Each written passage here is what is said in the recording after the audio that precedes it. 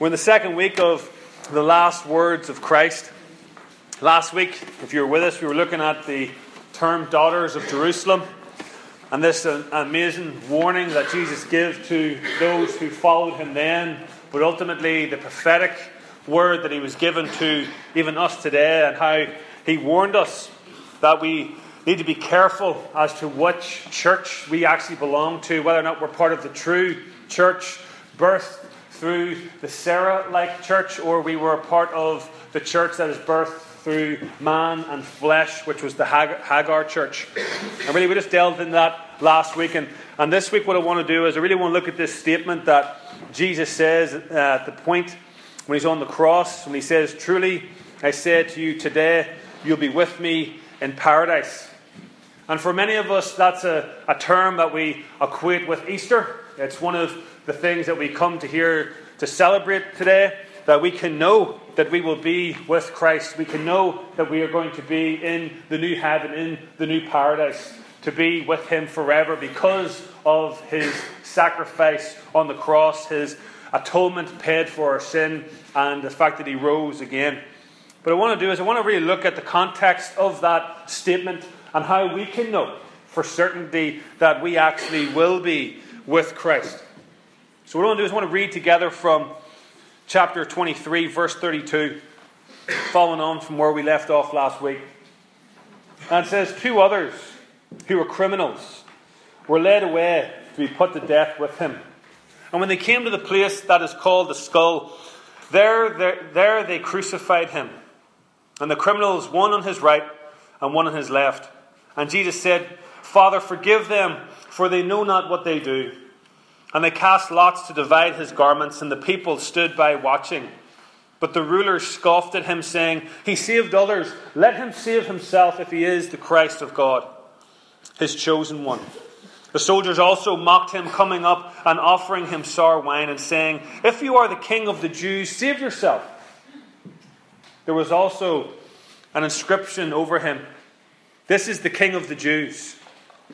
One of the criminals who were hanged railed at him, saying, 'Are you not the Christ? Save yourself and us.' But the other rebuked him, saying, 'Do not fear God, since you are under the same sentence of condemnation. And we indeed justly, for we are receiving the due reward for our deeds.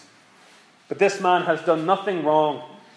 And he said, 'Jesus, remember me when you come into your kingdom.' And he said to him, 'Truly I say to you today, you'll be with me in paradise.'" Let's just pray together before we come to what the Lord has for us this morning. Heavenly Father, I come before you now, Lord, and I ask you, Father, to speak your word through your servant me today, Lord. Father, I pray that I bring nothing that is not in this text, Father, nor do I take anything away, but Lord, may it be a gospel presentation this morning to us so that we can have certainty, Father God, that we will be with you forever and ever in the new heaven and paradise that is to come. Father, I just pray for every ear that is here today, Father God, for anybody who may not have turned and repented and chosen to follow after you. Today, Lord, may it be the day that they have the eyes to see your word, the ears to hear your gospel, and the conviction that can only be laid upon them by the Holy Spirit. Father, I pray that we put no guards around our hearts, but that we open ourselves up to your Holy Spirit. Father, I pray that everyone in this room can hear your voice today through the Holy Spirit as we study this text. Lord, we thank you and we praise you. We ask you to be with us now. In Jesus' name, amen. So what I want to do is I want to look at really from verse 39 on, now that we have the context of these two criminals. And it says, "One of the criminals who were hanged railed at him, saying, 'Are you not the Christ? Save yourself and us.' But the other rebuked him, saying, 'Do you not fear God, since you are under the same sentence of condemnation? And we indeed justly, for we receiving the due reward for our deeds. But this man has done nothing wrong.' And he said, 'Jesus, remember me when you come into your kingdom.'" And immediately whenever we read that, we can sometimes think that this is maybe vague in the presentation. We can read that and say, well, we don't see him believing and repenting and being baptized as what we're told in the book of Acts, like, is this guy definitely saved? When we can say, well, yes, he is because of what Jesus said to him, but what was the saving process? What was going on?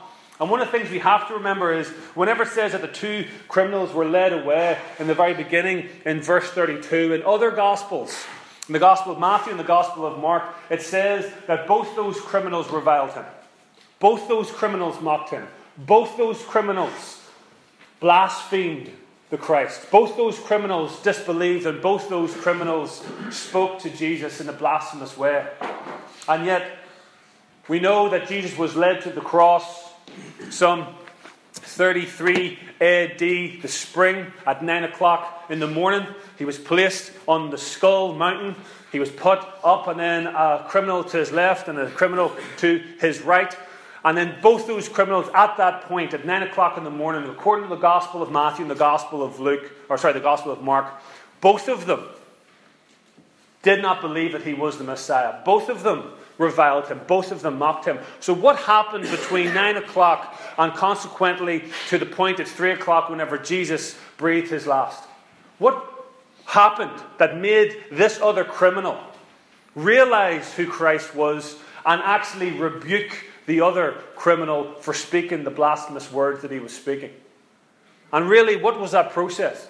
And the only thing that we can look at is, especially whenever we read in verse 34, and it says, and Jesus said, Father, forgive them, for they know not what they do. And that was in the midst of the Pharisees and the scribes walking past, wagging their heads, reviling him, mocking him, putting this board above his head saying, the King of the Jews. And all this here was in mockery. The so-called King of the Jews. The so-called Messiah that was going to rebuild the temple in 3 days. Come on, save yourself. So that criminal was with these people. But yet the words that he heard was Jesus whenever he says, Father, forgive them, for they know not what they do. And the process that we see this criminal going through, but the very first thing that he realizes as he hung on that cross and he heard those words come out of Jesus' mouth, forgive them, Father, for they know not what they do. And as he hung there beside Jesus Christ, I believe that the conviction that can only come from the Holy Spirit was being laid upon this criminal's mind and heart. Because we've all once been there. Anybody who was not a follower of Christ, you mocked Christians. You thought it was laughable. You thought it was just religion. You were completely blinded, the word says. You were dead in your trespasses. You were blinded to the way. It's the same sort of conversion with this criminal that we see with the Apostle Paul on the way to Damascus as he was floored by the Spirit of the Lord, knocked completely onto his back, blinded by Christ himself, and then told that he was to turn and repent. And we see that with Paul as he marched towards Damascus with papers in his hand to not only catch those who believed in Jesus Christ, but also to imprison them and to persecute them. A complete changing of his heart, and that's what we see here on this criminal. And we know that that is the truth because we read in verse 39 that one of the criminals who were hanged railed at him, saying, "Are you not the Christ? Save yourself and us." Come on, so-called Christ. You who are the Messiah. You who are the chosen one. Because both these men were more than likely Jews who were hanged beside him. Both these men more than likely had a good understanding of who the Messiah was meant to be. This warrior king that was going to bring triumph and freedom from the occupation and the oppression from the Romans and others before that time. So he mocks him. The Savior, the Christ. You can't even save yourself, nor can you save us. That's what one criminal was saying. He could not fully see what Christ was doing on the cross. He could not fully see what Jesus Christ was actually doing, was actually saving them by that process. But we look at the other criminal, and it says in verse 40, "But the other rebuked him, saying, 'Do you not fear God?'" Are you crazy? Do you not fear God that we are going to stand before in only a matter of hours? And you have to realize what happened, because just hours before this, that same criminal was slandering and blaspheming Jesus just in the same way. But conviction has come upon him, and that is the true sign if someone is actually in the process of being born again, if somebody actually has the conviction of the Holy Spirit on them, the very first thing that they realize is a fear of God. It's a fear of the Almighty. It's a fear of standing before the living God and Creator and having nothing to bring apart from sin. Because we understand that these men were being hanged because they had broken the laws of the land. But the laws of the land at that time, just like a lot of the laws that we have, were founded and based upon God's laws. Thou shalt not steal, thou shalt not murder. So not only was this criminal realizing that he was justly hanging on a cross because he had broken not only the commandments of God but also the commandments of man, and that if man's judgment on him was that you deserve to die in the most gruesome way that we can possibly think of, which is being nailed to a cross, that is man's judgment. What is God Almighty going to do to me when I stand before Him if man believes that I deserve to be hung on a cross? He has a fear of the living God Almighty. So he looks at his friend and goes, "What is wrong with you?" Because where he is, how the Spirit is working on his life for the very first time, he is realizing that he should have a fear of God himself. Up to this moment, he didn't seem to have it. According to Matthew, according to Mark, he was reviling him too. He was slandering him too. He was blaspheming him too. But all of a sudden, as he hung on that cross, the Holy Spirit, because it is only the Holy Spirit that can give you the vision of your depravity, can give you the realization of who you actually are and the fallenness and the sinfulness of yourself. And he realizes it. Are you crazy? Do you not fear God? You're blaspheming the Christ. You're blaspheming God Almighty who took on flesh, the glory of God veiled in flesh, who is Jesus Christ. Do you not fear Him? And surely if you were the other criminal, you would look at him and go, "What's happened to you? You were doing exactly the same thing, but moments or hours ago." And that's the first stage that we realize in true, genuine repentance and conversion has to start with a fear of God. Work out your own faith with fear and trembling. What is it that we're going to be saved from? We're going to be saved from the judgment of the Almighty. That's the initial stage of the gospel. As we proceed, as we've looked at, we're saved from the things of this world. But this man did not have that time of sanctification. This man is at the very beginning of what the gospel is. A fear and a realization that he's going to stand before the living God. He goes on. It says, "Since you are under the same sentence of condemnation, and we indeed justly, for we are receiving the due reward of our deeds." He feels the guilt of his sin. Starts with the fear of God. Starts with the realization of your sin. And then the second is, I justly hang here. It's just. It's just that I hang here unable to breathe. It's just that I'm going to have my legs broken shortly. It's just that this is the end for me because of what I've done. I realize I'm a sinner. I realize I'm going to be before the Lord. I realize that I have nothing. I am justly being punished. And if man justly punishes me like this, what will God do to me? Do you not fear the Lord? For we will justly be hanging on this cross. And it's right for what we've done. That's the two places of the gospel. That's the procedure of the gospel. There's nothing else that we can cling to. There's nothing else that I can say to you. Many people want to come today with a presentation of God's love. Yes, God is a God of love because He sent His only Son, Jesus Christ, to hang on that cross for anyone who believes, to escape His wrath, to escape His judgment, and to escape the fact when you stand before the God Almighty, you have no fear. Why do we have no fear? Because our hope is in Christ. Why do we have no fear? Because the atonement has been paid. We have to remember as well is that what is Passover? Many Jewish people had lost the meaning. Jews celebrated Passover, if you go to the book of Exodus, whenever they were in Egypt, occupied as slaves, a depiction of the new Israel, us in as slaves to sin. and how God set them free whenever the angel of death passed over their homes and killed the firstborn of Pharaoh's people, the Egyptians. But that's not what happened. God said, it does not matter whether you're Egyptian or whether you're a Jew. If you do not have the blood of the Lamb on your doorpost, you will be killed. They did not escape from Egypt. They escaped from the wrath of God. That was the purpose of the celebration of the Passover. That if you were a Jew and you were perfect in every way of following everything that you were called to be as a Jew, and you were living in Egypt, if you did not have the blood of the Lamb upon your doorpost, Jew, Greek, Egyptian, whatever, your firstborn child would be killed. It was an escape, yes, from Egypt, but it was an escape from God's wrath. And here we have, being played out through the Scriptures, the true sacrificial lamb.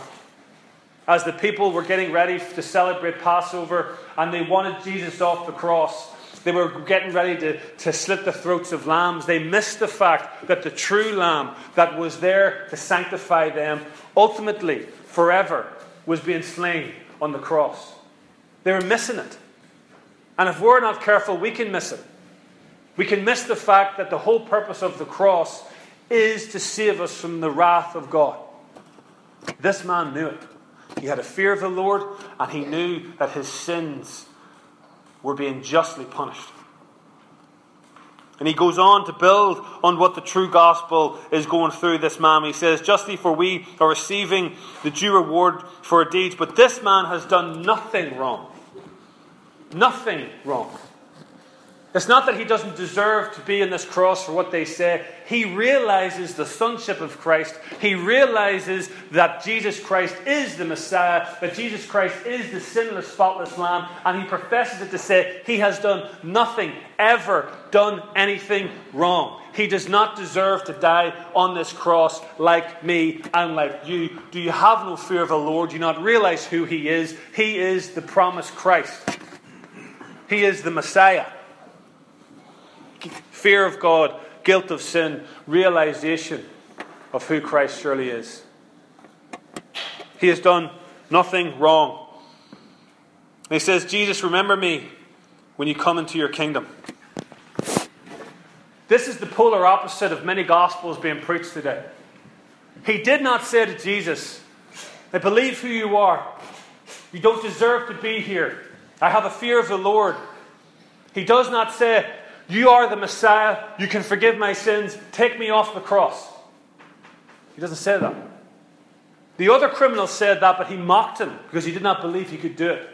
He did not say, I want you to take away my pain. He did not say, I want you to take away my discomfort. He did not say, I want you to take me off this cross and give me prosperity. What he said is, I just want you to remember me when you're coming into your kingdom.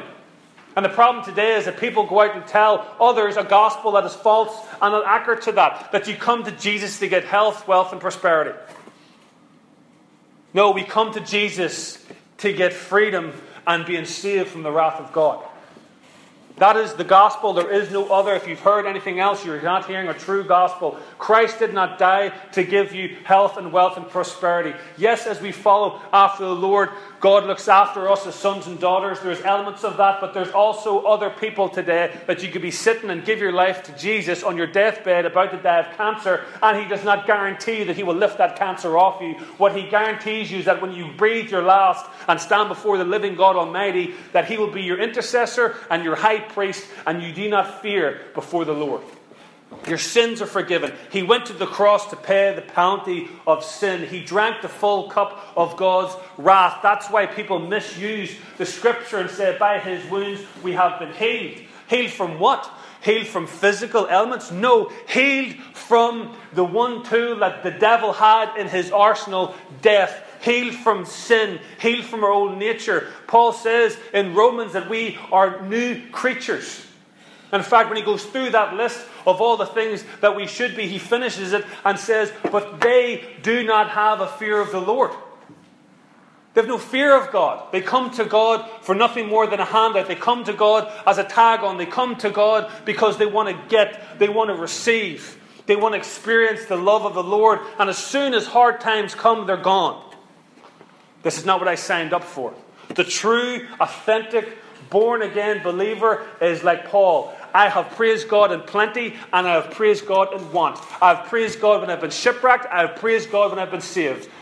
I've praised God when they stoned me. I've praised God when I've walked through the gardens. I've praised God in every single situation, because it does not matter what I have or what I don't have. What I have is eternal security and a fear of God.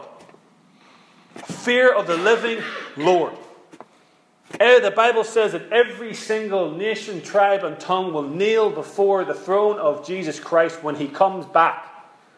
Everyone will realize it then. We looked at it in Revelation, whenever they will call out in fear that the mountains will fall on them. They'll call out in fear, and it says how death will elude them. We looked at that over the past couple of weeks. What does that mean? There is coming a day that I will not stand with you, your wife will not stand with you, your husband or your children will not stand with you. You will stand before God Almighty. And you will either be one of two things. I believe that this criminal was on his right. It says in the Gospel of Matthew that Jesus Christ says that the sheep will be on his right and the goats will be on his left. And he will say to those on his left, depart from me, I never knew you. And he will say to those who are the true authentic sheep, the true authentic followers, come and receive your reward. It's that depiction being played out here on the cross. So we ask ourselves when we read this, is that what we understand the gospel to be? Do you have a fear of the Lord? A reverence for the Lord. And you come to worship Him because you have the hope that when you stand before a just God. A just God. Not justification or how the humans today in courts decide whether or not you deserve prison.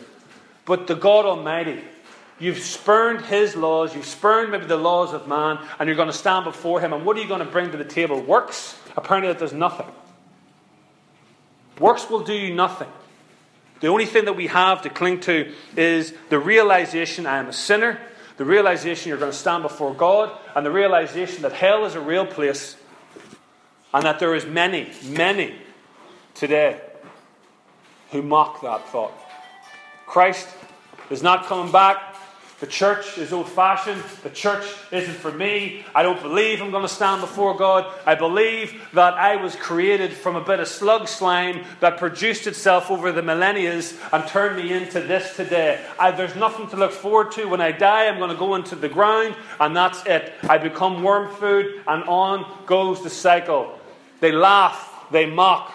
Us as Christians, they laugh and they mock Easter, the celebration that we have, that we will be raised out of the ground, and that we will be with Him forever.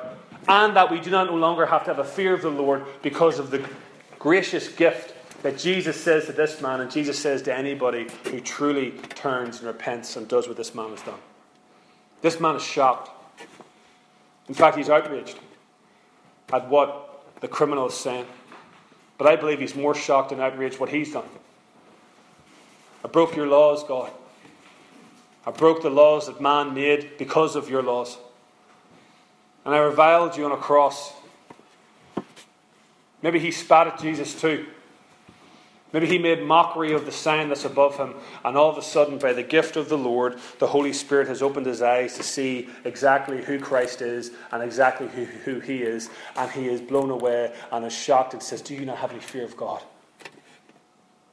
He is the Christ. He is the Messiah. He is the Son of the living Lord. Will you remember me?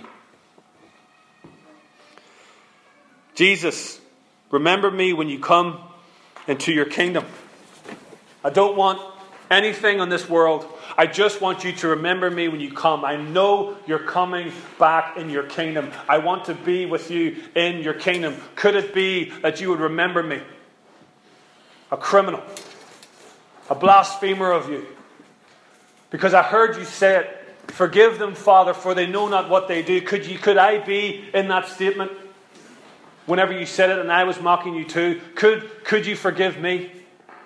Could I be with you in light of everything that I've done? I believe who you are. I believe in the gospel. I believe that you truly are the Son of the living God. Remember me when you come into your kingdom. And he said to him, truly I say to you today. Why does Jesus say truly? I have such a shocking statement that I'm going to say to you that you're going to need me to say truly. Truly I say to you, in the light of everything that you've done up to this point, in light of even your mockery of me but hours ago, truly I say to you, because the conviction in your heart is real, and the evidence is real, and you realize who you are, and you realize who God is, and you realize who I am, and you realize what I'm doing for you on this cross, and you must realize as well that I'm going to be raised from the dead, and you must realize that I'm going to come back as the true Saviour of the world, and the true King to judge the nations, because you've asked me that when you come into your kingdom, remember me. Truly I say to you, today, you'll be with me in paradise. Today. Not, you need to start learning the Word. Not, well, what works are you going to do before I breathe my last? It's done. It's finished. Your belief is sufficient. We are saved by faith alone and grace alone in the name of Jesus Christ alone. Works, fruit, genuine byproduct of that. Today, you'll be with me in paradise. Where was paradise? Abraham's bosom.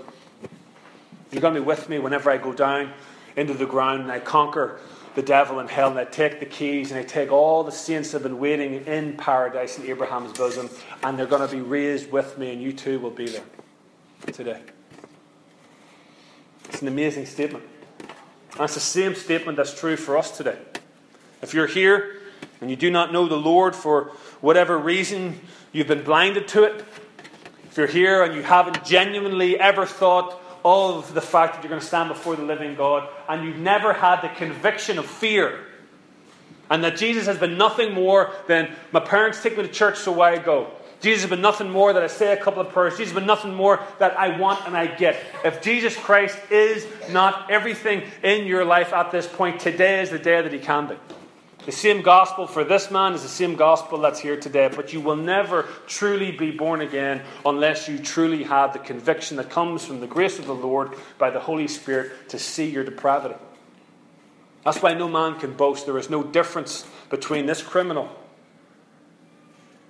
no matter what he's done, whether he's a murderer or what he's done, or a rapist or what may have you, he's going to be in heaven with us who are true believers and Christ Almighty, because he accepted what is the gospel. It's here for us this morning. It's a realization that this is the only gospel that we can cling to. And this gospel isn't popular today.